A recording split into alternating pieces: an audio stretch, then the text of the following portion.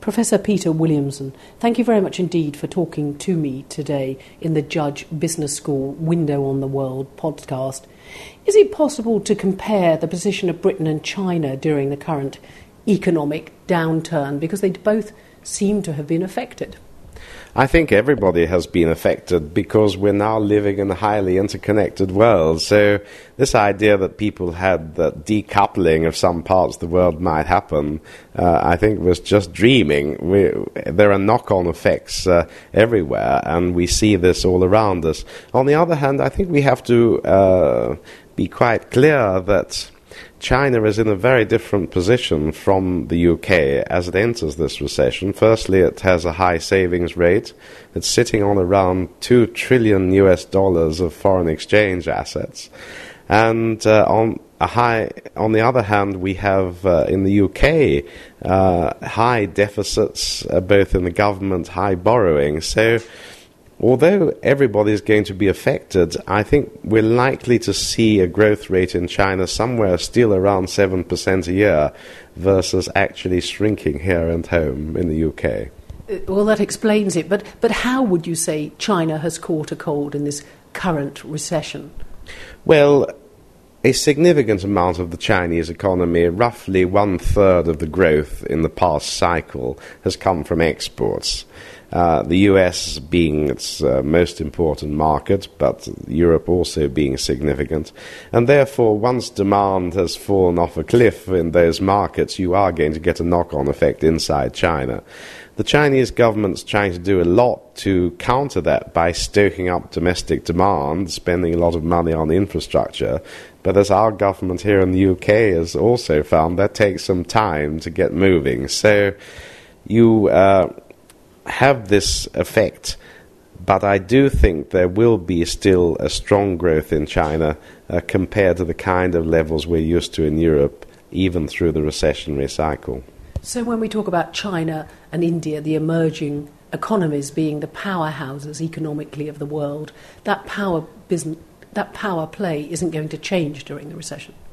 I don't think so. I think everybody has dropped down a few notches, but they're still actually powering ahead much faster than the kind of stagnation we see here in the West. But I think also that means that there are opportunities for Western companies if they can unlock the mass markets in those countries like China and India. Do you think the Western world has lessons to learn from the business models of China and India? Perhaps lower pricing, lower costs? I do think there's some things to learn, because I think we're going into a period where being able to deliver value for money is absolutely essential. You need to have very keen value for money offerings if you're going to unlock the mass market in the developing world, where people's income, even the so-called middle class, is around $4,000 or $5,000 or £2,500 to £3,000 per annum.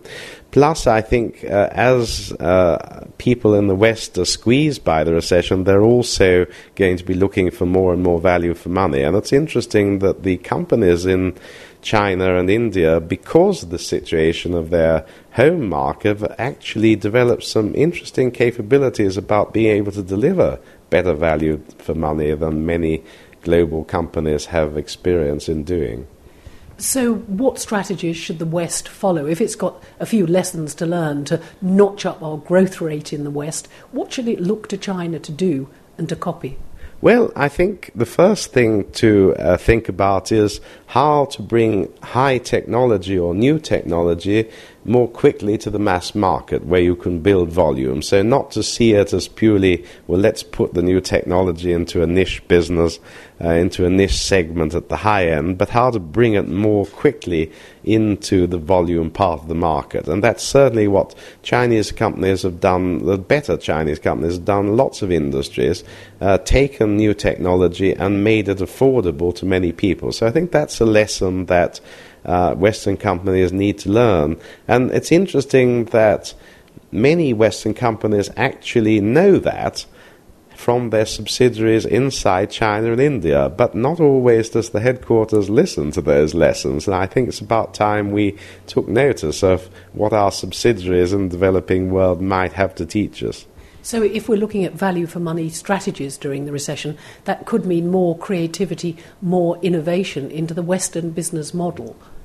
I think that's right. We often think of innovation and creativity as more bells and whistles, more functionality, fancy technology. But maybe in this recession we have to turn our creativity to how do we change the business model to deliver more value to money, to bring high technology to the mass market more quickly, to give customers more choice without charging them a huge price premium, and to do something else that the Chinese companies have done, and that is to say, is a niche market only small with few customers because nobody really wants this product, or because the price is so high that people are put off? So you see a number of different products, be they portable DVD players or refrigerators for storing wine, that the Chinese have said, you think it's a niche market with only a few customers, but we think we can turn this into a volume mass market if we change the value for money equation. And so that really means that the West has to be on their toes during the recession, because, of course, the tendency is to draw up the drawbridge and perhaps, like America, say, well, we've got to have a few trade restrictions. We've got to do something differently now because we're in a recession. I think that's right. That's our natural reaction, is to batten down the hatches, to cut back, and so forth. But the interesting piece of history here, that some of the companies that we know well today, like Kellogg's or Procter & Gamble, they actually rose to prominence and dominance in their market during the Great Depression. And the way they were able to do that was by this strategy of finding ways to deliver value for money to the mass market. It's value for money strategies. This is something the West can look to emulate from China.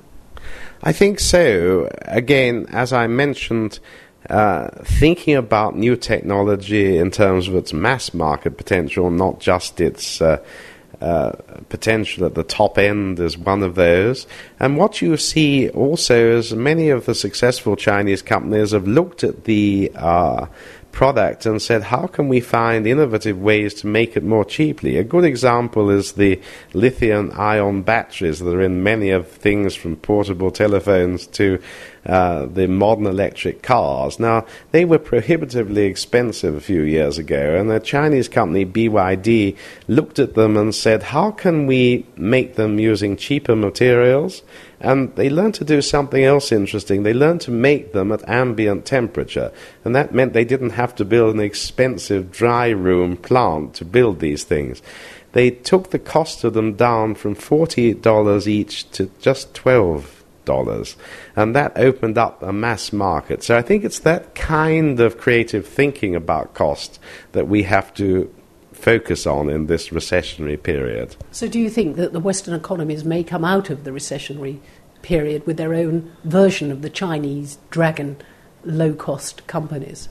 I think that will happen. I think some companies probably will see that opportunity more significantly than others, but that's what we should be looking out for, because what you typically find at the end of a recession is that some of the leaders in the industry were toppled off their perches and some other people came up. And the distinction between those two groups of companies is generally about whether or not they found ways to creatively reduce costs and deliver more value for money for their customers. Well, I shall find my way back to the boardroom or back to my workshop and see if I can rework my own business models. Professor Peter Williamson, thank you very much indeed for talking to us today in the Judge Business School Window on the World podcast.